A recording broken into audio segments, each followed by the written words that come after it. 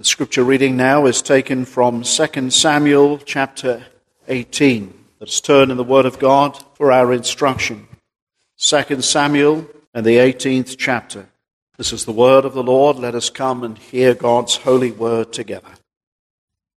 And David numbered the people that were with him, and set captains of thousands and captains of hundreds over them. And David sent forth a third part of the people under the hand of Joab, and a third part under the hand of Abishai, the son of Zeruiah, Joab's brother, and a third part under the hand of Ittai, the Gittite. And the king said unto the people, I will surely go forth with you myself also. But the people answered, Thou shalt not go forth, for if we flee away, they will not care for us, neither if half of us die, will they care for us. But now thou art worth 10,000 of us, therefore now it is better that thou succor us out of the city. And the king said unto them, What seemeth you best, I will do. And the king stood by the gate side, and all the people came out by hundreds and by thousands. And the king commanded Joab and Abishai and Ittai, saying, Deal gently for my sake with the young man, even with Absalom. And all the people heard when the king gave all the captains charge concerning Absalom. So the people went out into the field against Israel, and the battle was in the wood of Ephraim, where the people of Israel were slain before the servants of David, and there was a great slaughter that day of 20,000 men. For the battle was there scattered over all the face of the country, and the wood devoured more people that day than the sword devoured. And Absalom met the servants of David, and Absalom rode upon a mule, and the mule went under the thick boughs of a great oak, and his head caught hold of the oak, and he was taken up between the heaven and the earth. And the mule that was under him went away. And a certain man saw it, and told Joab, and said, Behold, I saw Absalom hanged in an oak. And Joab said unto the man that told him, Behold, thou sawest him, and why didst thou not smite him there to the ground? And I would have given thee 10 shekels of silver and a girdle. And the man said unto Joab, Though I should receive 1,000 shekels of silver in mine hand, yet would I not put forth mine hand against the king's son. For in our hearing the king charged thee, and Abishai and Ittai, saying, Beware, that none touch the young man Absalom. Otherwise I should have wrought falsehood against mine own life. For there is no matter hid from the king, and thou thyself wouldst have set thyself against me. Then said Joab, I may not tarry thus with thee. And he took 3 darts in his hand, and thrust them through the heart of Absalom, while he was yet alive in the midst of the oak. And 10 young men that bare Joab's armor compassed about, and smote Absalom, and slew him. And Joab blew the trumpet, and the people returned from pursuing after Israel, for Joab held back the people. And they took Absalom and cast him into a great pit in the wood, and laid a very great heap of stones upon him. And all Israel fled every one to his tent. Now Absalom, in his lifetime, had taken and reared up for himself a pillar, which is in the king's dale. For he said, I have no son to keep my name in remembrance. And he called the pillar after his own name. And it is called unto this day Absalom's place. Then said Ahimaaz, the son of Zadok, Let me now run, and bear the king's tidings, how that the Lord hath avenged him of his enemies. And Joab said unto him, Thou shalt not bear tidings this day, but thou shalt bear tidings another day. But this day thou shalt bear no tidings, because the king's son is dead. Then said Joab to Cushai, Go tell the king what thou hast seen. And Cushai bowed himself unto Joab and ran. Then said Ahimaaz, the son of Zadok, yet again to Joab, But howsoever, let me, I pray thee, also run after Cushai. And Joab said, Wherefore wilt thou run, my son, seeing that thou hast no tidings ready? But howsoever, he said, Let me run. And he said unto him, Run. Then Ahimaaz ran by the way of the plain, and overran Cushai. David sat between the two gates, and the watchman went up to the roof over the gate unto the wall, and lifted up his eyes and looked, and behold, a man running alone. And the watchman cried and told the king. And the king said, If he be alone, there is tidings in his mouth. And he came apace and drew near, and the watchman saw another man running. And the watchman called unto the porter and said, Behold, another man running is alone. The king said, He also bringeth tidings. And the watchman said, Me thinketh the running of the foremost is like the running of Ahimaaz, the son of Zadok. And the king said, He is a good man, and cometh with good tidings. And Ahimaaz called and said unto the king, All is well. And he fell down to the earth upon his face before the king, and said, Blessed be the Lord thy God, which hath delivered up the men that lifted up their hand against my lord the king. And the king said, Is the young man Absalom safe? And Ahimaaz answered, When Joab sent the king's servant, and me, thy servant, I saw a great tumult, but I knew not what it was. And the king said unto him, Turn aside and stand here. And he turned aside and stood still. And behold, Cushai came, and Cushai said, Tidings, my lord the king, for the Lord hath avenged thee this day of all them that rose up against thee. And the king said unto Cushai, Is the young man Absalom safe? And Cushai answered, The enemies of my lord the king, and all that rise against thee to do thee hurt, be as that young man is. And the king was much moved, and went up to the chamber over the gate, and wept. And as he went, he said, O my son Absalom, my son, Absalom, would God I had died for thee. O Absalom, my son, my son. Amen. This is the word of the Lord. May the Lord be pleased to bless the reading of his holy, infallible, inerrant, and sacred word. May the Lord draw near to us this morning and give us an understanding of his word and apply it to our needful hearts here on this his day. Let us pray. Well, dear congregation, I have your prayerful attention, please, as you turn in your Bibles there to 2 Samuel and the 18th chapter. 2 Samuel and the 18th chapter. We arrive in this chapter this morning. Remember, at the close of the last chapter, we saw Ahithophel, that is David's long-standing counselor, take his own life. Largely, it was the very fact that he knew that he was going to meet with his end, because Absalom's end was now, as it were, written upon the wall. And you know that old saying that we have in the book of Daniel, the writing is on the wall. Mene, mene, tekel, upharsin. He has been found wanting, weighed in the balances.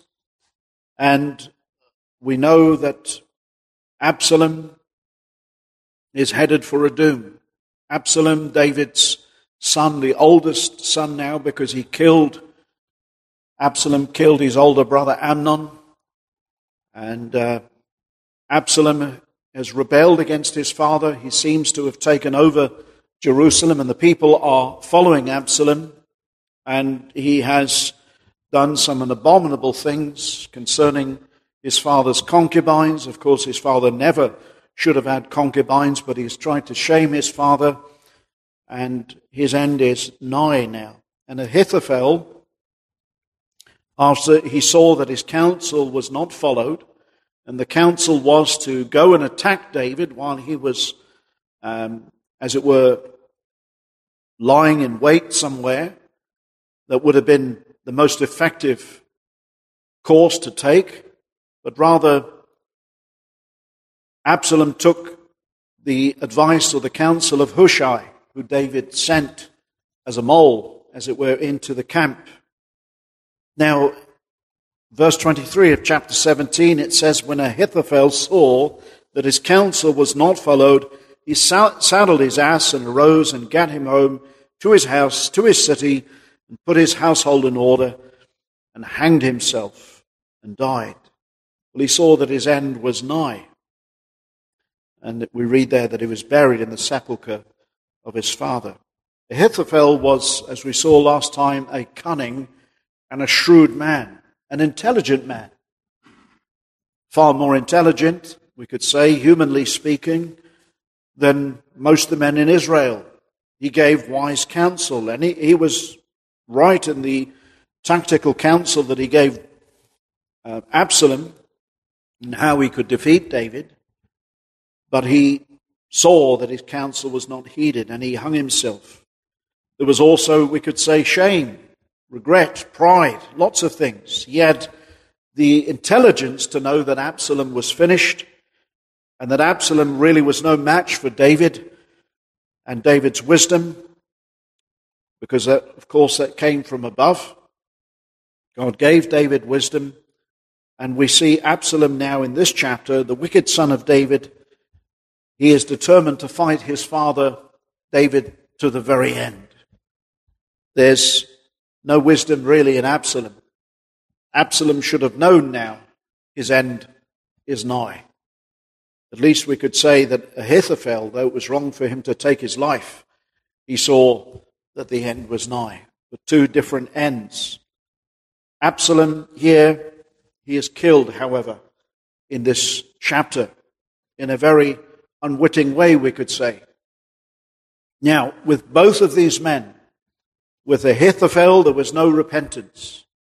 Although he saw his end was nigh, there was no godly repentance. And we see the same here with Absalom. There's no repentance toward God. Even in the very end, even when he is hanging in a tree, suspended between heaven and earth, and there's no hope for him. There's no repentance. There's a bitter fight even unto the end. And we even see in this chapter how Absalom doesn't even actually face David in the battle. David doesn't even go in the battle. Now, once again in this chapter, as we've seen in every chapter going through the book of 2 Samuel and 1 Samuel, there are tremendous amount of lessons to learn for us as Christians. This is largely Christian teaching in these passages, and we would do well to heed the lessons this morning. There are at least 6, we could say. 6 points to make, 6 vital lessons. The first is, and I trust we'll all learn this if we're parents, unprincipled love for our children, or ungodly love for our children. We see this in the verses 1 to 5. David loves his son. Now, of course, we should all have a natural affection for our children. That goes without saying. It wouldn't be right to not love our own flesh and blood, but we must never love them at the expense of not loving God and not doing the right thing. We should love our children in a godly way, in a principled way. That should always be the way. But this is David's failure. Now, David, of course, he loved God. We know that. David was a man after God's own heart. And yet at the same time, we can love God and still love our children in an unprincipled way. And I hope we learn that lesson as Christians, because we can all fall prey to this. We can love God, but at the same time, we can have an unprincipled love for our children. And that is extremely unhelpful and unhealthy not only for us, but for our children. Now, I want you to notice, first of all, that David, he numbers the men and he sends them out in 3 groups. There's Joab, and then Joab's brother, Abishai, and then there's Ittai the Gittite. And they go out in 3 groups, verses 1 to 3. And David numbered the people that were with him and set captains of thousands and captains of hundreds over them.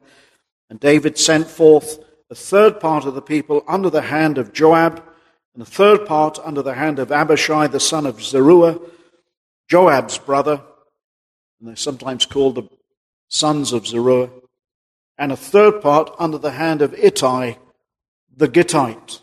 So they go out in 3 groups. And of course, we notice that David says here, surely I will go forth with the people myself also, the end of verse 3 there. And the people reply there. What do they say? No, David. The people answered, thou shalt not go forth. Of course, they're saying this out of love. They're concerned. They want David to be the king. They're concerned that he is going to be the primary target. If David is killed, the war is all over. This is all about who is going to be king. It's not about a war between the Israelites, but about who is the rightful king. And of course we know, according to God's eyes and God's purposes, David is the rightful king.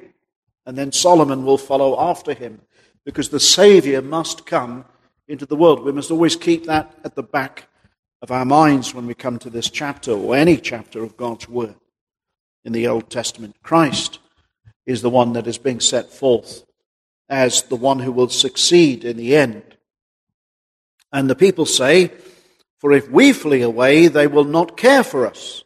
Neither if half of us die will they care for us. But know thou art worth 10,000 of us. Therefore now it is better that thou succor us out of the city. So they are determined to go, and they say to David, no, you don't go in the battle. We will go. In other words, David's life is very precious here. Absalom is after your life. Well, David agrees to this, verse 4. And the king said unto them, what seemeth you best, I will do. And the king stood by the gate side, and all the people came out by hundreds and by thousands. David had a great following. And of course, so does Absalom, his rebellious son.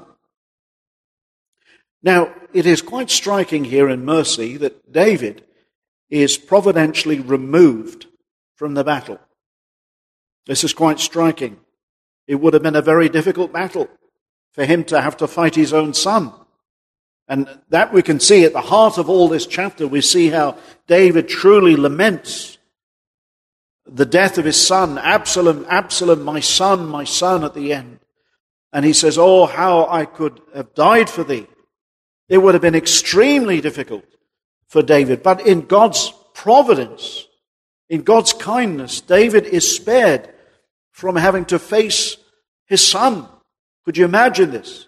And so he acquiesces, he agrees to stay back from this battle. Now, here's the thing. As we come to this passage, David unashamedly seeks to preserve his son's life. And you think about it, we're told that 20,000 men are slain because of Absalom. This whole battle is all about Absalom. And Absalom, who is, by the way, trying to take his father's own life. And yet David unashamedly tries to protect him. And surely this would have discouraged David's followers, wouldn't it? You think of all these men that are prepared to fight for David, and they say to David, no, you stay back, we'll fight. And yet David says, you protect my son. Verse 5, notice, and the king commanded Joab and Abishai and Ittai, saying, deal gently for my sake with the young man, even with Absalom. Now notice these words. The Holy Spirit of God preserves them for us. And all the people heard when the king gave all the captains charge concerning Absalom. All these people that went out, the men to fight for David, heard what David said. Now surely that would have been so discouraging for them. The man that has caused all of this ruckus and trouble has to be protected. It seems terrible. In other words, what he's saying is, preserve Absalom's life. But friends, this is blameworthy, isn't it? This is really blameworthy, of the highest order. How could David do this? The very man that causes 20,000 to be slain should be protected. It seems wholly wrong. Well, it was right in a sense for him to grieve his son and all that is taking place. But surely it is wrong that he forgets what his son has done. After all, his son is a murderer. He killed his brother. His son has laid with all these concubines, 10 of them in Jerusalem. And all the people heard when David gave all the captains charge concerning Absalom, we're told. Surely Absalom, this treasonous son, this murderer, this insurrectionist, ought to be slain. If anybody ought to be killed, he should have been the target. That would have been right. And David, by the way, is king. Remember what Romans chapter 13 tells us, that the sword is not given to the king in vain. And David, really, he was within his right, and he had the authority to have his son executed, and he should have. He should have done this a long time ago. It's just got worse now. He should never have even allowed him to come into the palace. He should never have, as it were, embraced his son before all the people. He should have brought him to justice a long time ago. You see, the problem is this: David is being led by emotion.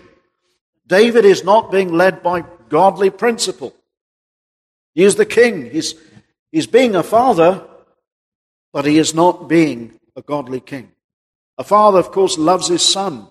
But again, we must love our children, but not unprincipably. Our children are not above the law. If they've done wrong, they've done wrong. And everything is in God's eyes. The best thing David could have done a long time ago is brought his son to face justice. And if his son would have repented, he would have found forgiveness. And that's the best thing we can do with our children. When they have done wrong, bring the truth before them. The most unloving thing you can do is allow your child to go on in their sin by excusing it all the time. So important we learn these lessons. This is an unprincipled love. David never did his son any good. And parents can be like this. We cannot do our children good by excusing their sin all the time.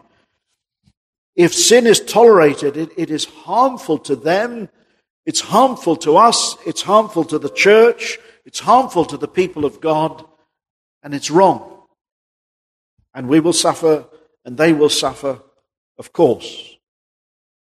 The best thing David could have done is brought him to justice. If he'd repented, then he would have been forgiven. Brethren, we must love our children, but only in a way that honors God. Again, we've seen this lesson time and again. Now, sadly, it happens in churches. Very sad. Family members can show preferential treatment to their family in a church. And people are excused for all kinds of things. Love is not to be confused with sinful emotions. Never. Love means the highest good for others. And sometimes it means the severe chastening of the Lord.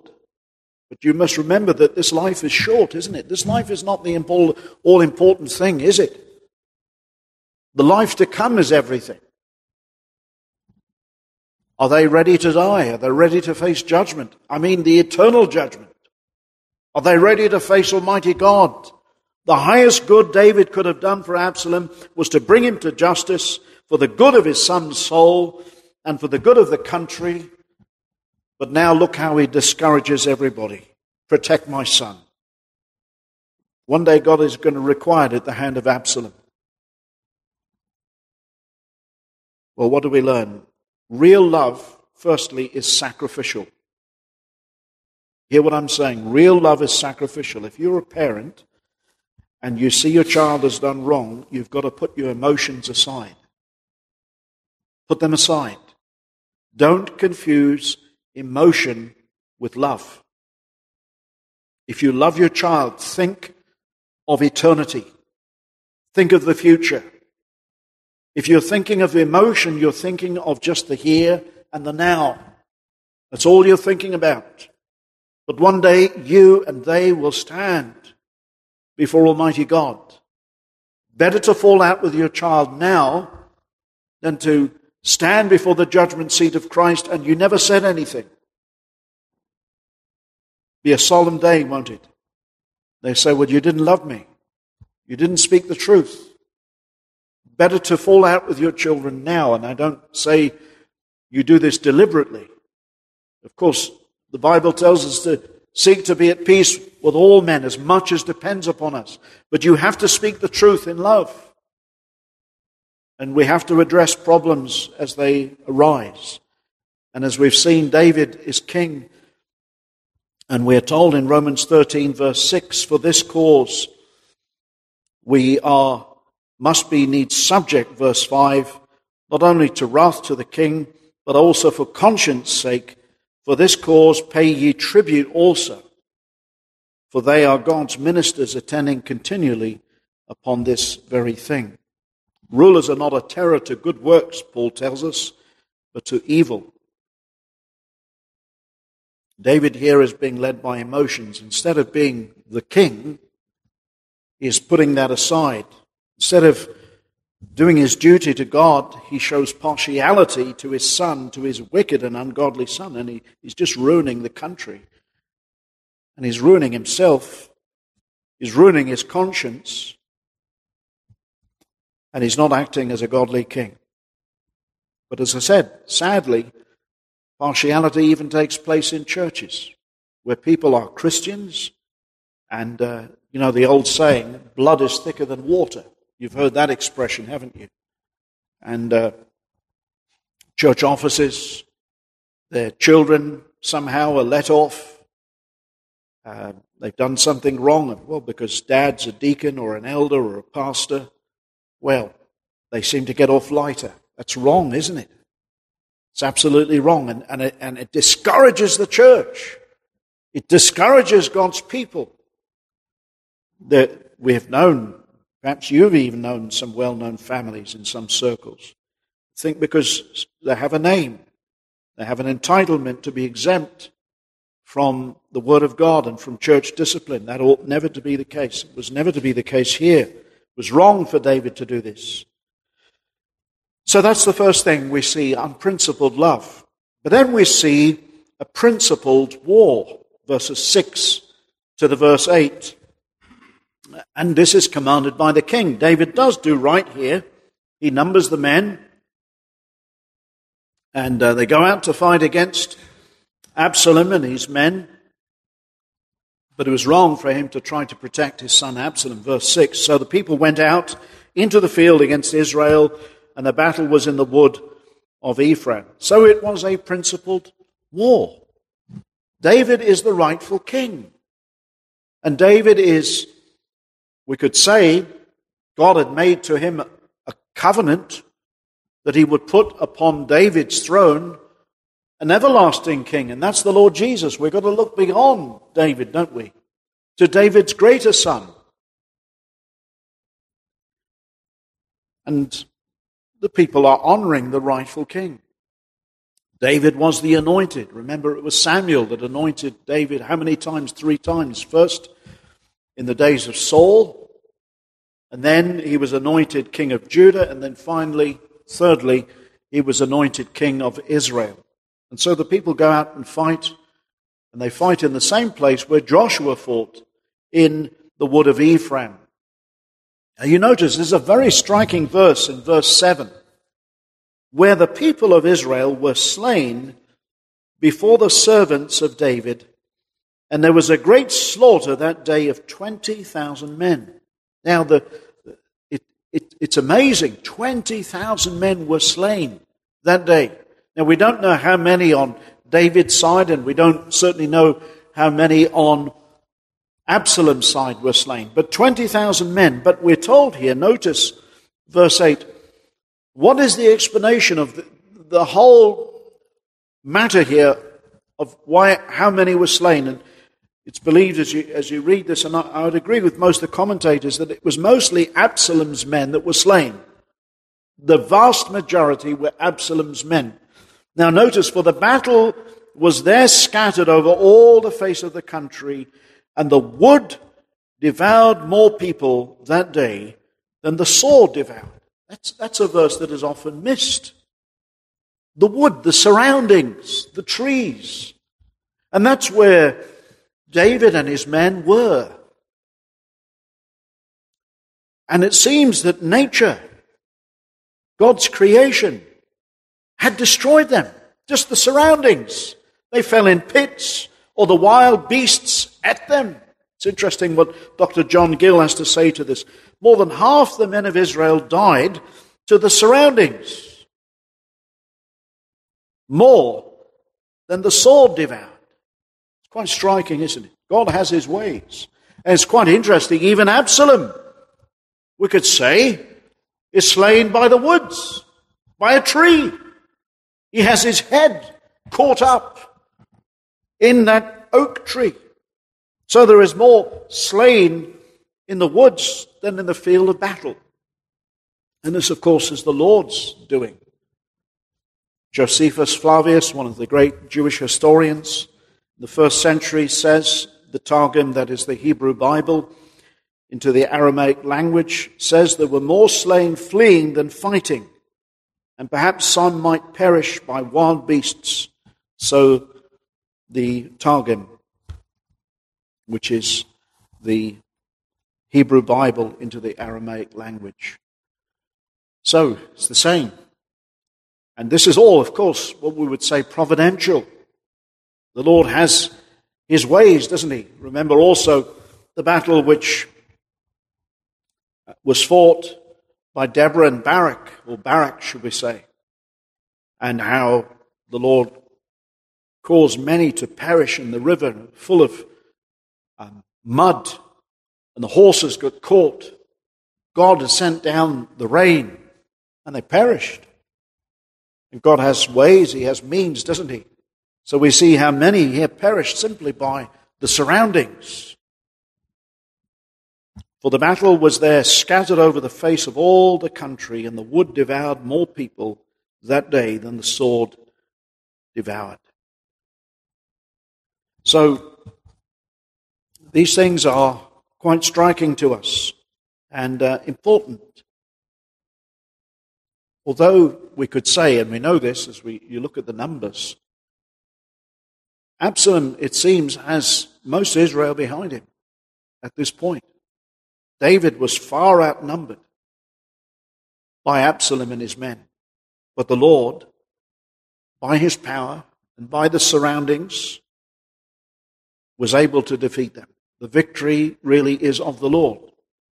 And this is marvelous. Now, thirdly, we have seen, first of all, we've seen an unprincipled love, then we've seen a principled war, and we've seen the Lord win the battle, as it were, in the verse 8. But then, thirdly, we see Absalom's end. Notice in the verse 9 and following, and Absalom met the servants of David, and Absalom rode upon a mule, and the mule went under the thick boughs or boughs of a great oak. And his head caught hold of the oak, and he was taken up between heaven and earth. and the mule that was under him went away. And so here is Absalom. And the way he dies is quite, as I said already, is quite telling, isn't it? Quite remarkable. And it's interesting here. You can imagine the scene. The men, everybody has heard, do not touch Absalom. And you can imagine, we're told here, Absalom met the servants of David. And you can imagine the scene. They were told not to touch him, not to strike him.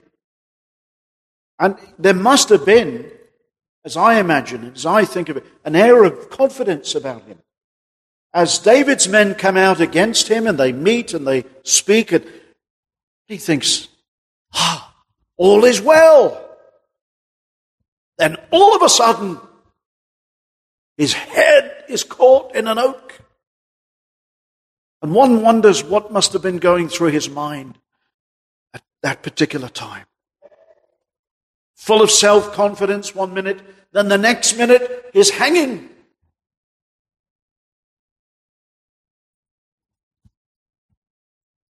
I wonder, and heaven will reveal, as he was caught suspended, and no doubt, I'm sure that his long hair must have been caught within this oak. We're told that his head was hanging by his head. There's no shame in him yet. It must have been at this particular time. Surely, he must have been thinking in his mind now, what is going to happen to me? His men can't touch me. And I wonder what he was thinking in between that time that Joab comes back with those 3 arrows and smites him through the heart. And then all the other men. I wonder if in that time you would have considered this as the Lord's judgment. It wasn't man. But providence is put in there in that tree, hasn't it? These men don't touch me. But just as the woods took more men than the sword did that day, one wonders. Heaven will reveal what he was thinking in those last few moments. But there's no indication that he repented. There's no indication here that when Joab comes back that there's any remorse. We're told in verse 10, and a certain man saw it and told Joab and said, behold, I saw Absalom hanged in an oak. Now we know that this man is honorable. This man that sees it, and he comes back and he tells Joab, because when he reports it to Joab, Joab says, well, how come you didn't slay him? Verse 11. And Joab said unto the man that told him, and behold, thou sawest him, and why didst thou not smite him there to the very ground? And I would have given thee 10 shekels of silver and a girdle. The girdle was a mark of honor, military honor. It was like, I suppose, receiving some grand military title. And he would have also received 10 shekels of silver. Wouldn't that be a considerable amount of money? And the man returns and replies to him and says, even if you were to give me 1,000, I wouldn't have taken it. Why? Because the king has said no. Now, it was wrong for David to say, protect my son, but it was right for this man to honor the king. And that's vital to learn. This man was a humble man. The king is the Lord's anointed. But he actually says to Job, look, even if I told you, the verse 13, you wouldn't have protected me. This man knew what Joab was like. Otherwise I should have wrought falsehood against mine own life. For there is no matter hid from the king. And thou thyself wouldst have set thyself against me. He said, in effect, all this money you're offering me, all this titleship, I wouldn't have put my life at risk. Because you wouldn't have protected me. If you'd have gone to the king and the king would have been in a rage, you wouldn't have protected me. You say one thing. See, this is how Joab was. Joab was a man of convenience. Joab was a man who used people. And so, this is the case. One thing about this man here, he wasn't afraid to speak the truth to Joab. It's quite commendable, isn't it? Joab was a very powerful military leader here, commander of David's army. And he was right to submit, although to the king's misguided orders. David was misguided. David should have been more principled concerning his son, but the man was right to submit to the king. He was right to submit to David. We mustn't forget that. David had given orders not to touch him. Remember, lex talionis is in the hands of the government, not the people. Remember, an eye for an eye, a tooth for a tooth. Is that in the common person's hands? No. It is in the hands of those who are given power, the state. It's not for us if we are given a very clear commandment. This man has done the right thing. He knew he had no right to disobey the king on this point. Now, of course, if this Absalom tried to kill him, he would have been right to preserve his own life. That we believe is true. But he honored David here. So first of all, we've seen unprincipled love in David. Then we've seen principled action by the people. And then thirdly, a principled man. This man was principled. And he was not a weakling, by the way. He told Joab exactly what he thought. And he was right. But fourthly, we find an unprincipled hatred. And that is in Joab. Verse 14, then said Joab, I may not tarry thus with thee. In other words, he's saying, I'm not going to waste time talking to you. That's really what he's saying in the verse 14. There's no point talking to you. I'm not wasting any more time.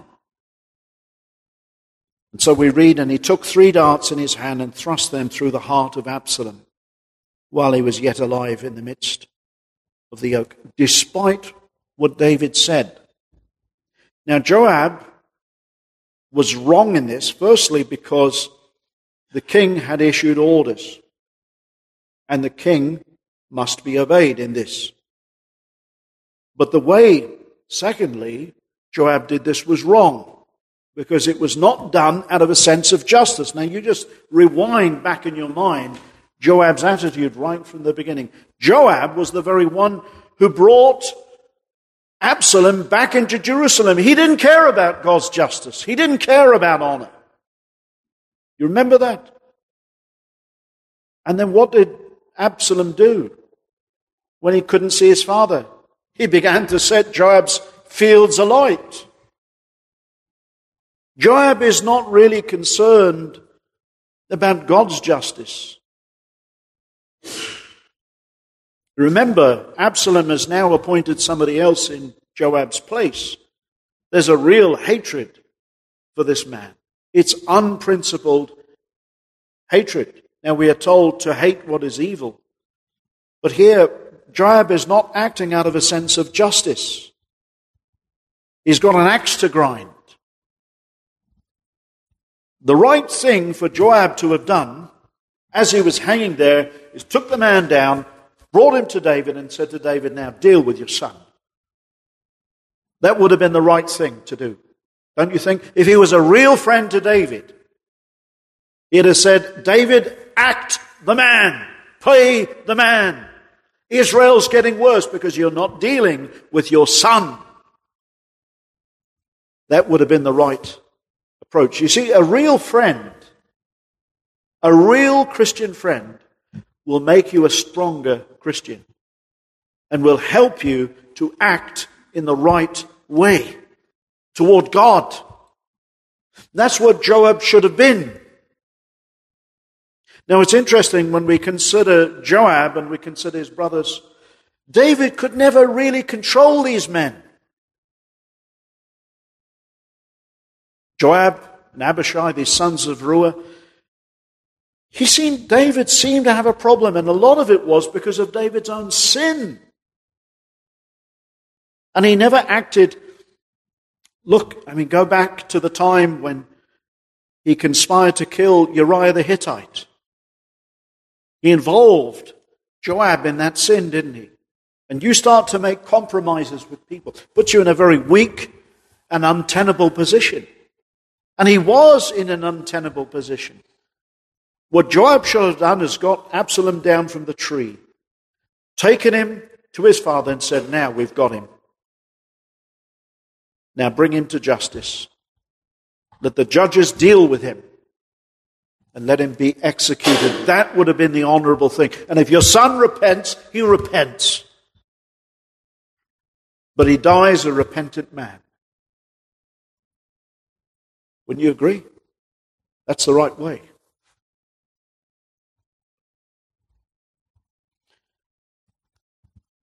Verse 16. So Absalom, we see, is now dead. And what happens? Joab blows the trumpet. He calls off the battle. And the people returned from pursuing after Israel, for Joab held back the people. Now, fifthly, what we see is not only unprincipled anger, but we see a lone burial and a very sad legacy. And that is of Absalom. A lone burial and a very sad legacy. And they took Absalom, verse 17, and cast him into a great pit in the wood, and laid a very great heap of stones upon him, and all Israel fled every one to his own tent. So it was done very quickly. No memorial there, no funeral service. He was just thrown in a great pit out in the middle of nowhere. It was done suddenly. And that's it. That's his life. But you notice Absalom's legacy. It's the legacy which he wanted left for himself. Verse 18, it's a brief commentary on his life. This is what we could say is his epitaph. Now Absalom in his lifetime had taken and reared up for himself a pillar, which is in the king's dale, for he said, I have no son to keep my name in remembrance, and he called the pillar after his own name. And it is called unto this day Absalom's place. Now just think about this. There's only one memorial left to Absalom, but it's a place that he has reared up for himself. It's a memorial. It's a pillar, we're told here. He put himself up a pillar, and he called the place Absalom's place. Well, that's a bit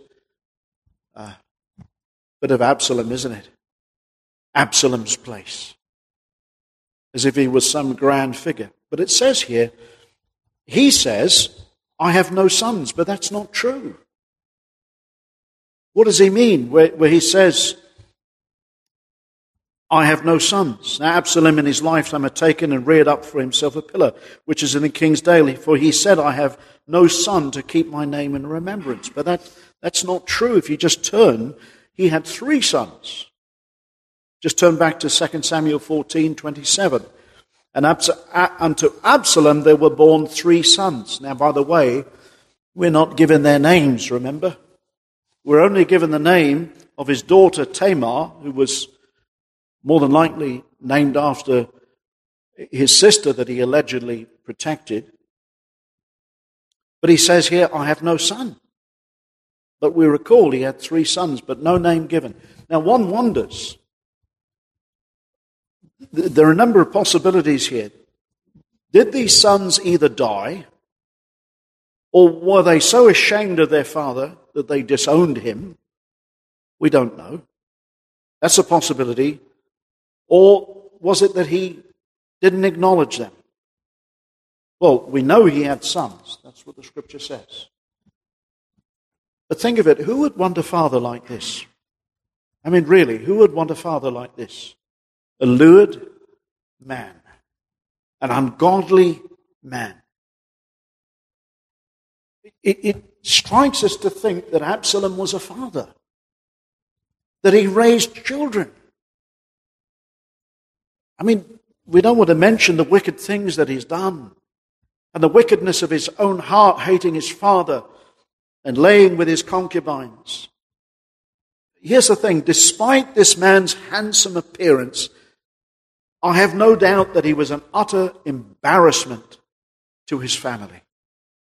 And it may be, we don't know, when he says, I have no sons, maybe his sons wanted nothing to do with him. Or maybe they'd even died. We don't know. Maybe they just feared their own lives. But it does raise a number of questions, doesn't it? In our minds. You see, Absalom, it says here, he raised a pillar in his life. All he was concerned about was his reputation, or should we say his memory in this life. But he never lived for God. He never left a good legacy, did he? He left a wicked legacy. But this is how the wicked are. They want to make their mark in this life. They want to leave a name, but not a good name. He wanted to be king. He wanted to be acknowledged. He wanted recognition.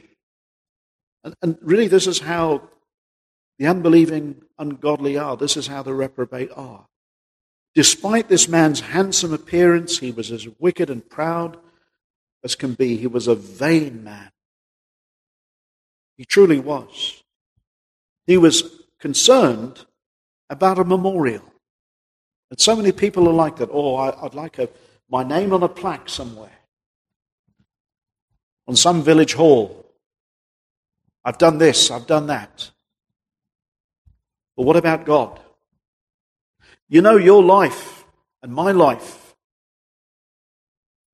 we could say, is a memorial. The way we lived before God. The psalmist tells us that the righteous are in everlasting remembrance. You can leave a memorial somewhere, but people read your life, don't they? His memorial is left on Scripture. We don't know where his pillar stone is now. It's nowhere to be found. But you know, God has his books, and our days are written in God's books, and we're told one day the books will be opened up, and every man shall be judged according to his deeds. And unless our names are written in the Lamb's book of life, we'll perish with our deeds, because by nature they're not good, are they? We have sinned. But if we are Christ's, he shed his blood for us and we live for him. We don't live for ourselves. We don't live for a name. We don't live for a plaque. We don't live for a memorial. We don't live for some pillar. It's interesting. Psalm 49 verse 11 says concerning the wicked, the inward thought is that their houses shall continue forever and their dwelling places to all generations. They call their lands after their own names. That's exactly what he did. Absalom's place. You know, you can drive across the country and find some streets named after the various people. You think, who are these people? The Lord knows the lives of everybody. Unless our lives are lived for him, it's not a life worth living, is it? There's one life, it'll soon be past, my friends. It's only what's done for Jesus that will last. Have we lived for God? Have we lived to his glory? Psalm 112 verse 6 says, the righteous shall be in everlasting remembrance. Absalom was not righteous. Many live as if they're going to live forever in this world. And spend more time on externals, memorials, and they want those things to live on, but they neglect the eternal. This man went down to the pit, and literally, I believe, to be reserved in judgment for the great day of our Lord. His sons' names are unknown. We don't know why. Maybe they wanted nothing to do with him, or maybe they were killed, and we don't know. Sixthly, lastly, we close with this unprincipled love again. Verse 19 to the end. David, he has a love for his son. And we're told here that this man in verse 19, Ahimaaz, wanted to go with the news and tell David. David knew he was a good man. David tells us this. But it seems Joab forbids him. Says, no, you can't go. I don't want you to go. Thou shalt not bear tidings this day. Verse 20, he says to this man, Ahimaaz, but on another day. Why? Because the king's son is dead. Now, the question arises, why does Joab forbid this man, Ahimaaz, going, but he sends another man, Cushai? Whether many have conjectured over this, but I think a reasonable explanation is this, is that Joab did not understand David, and he did not understand David's God.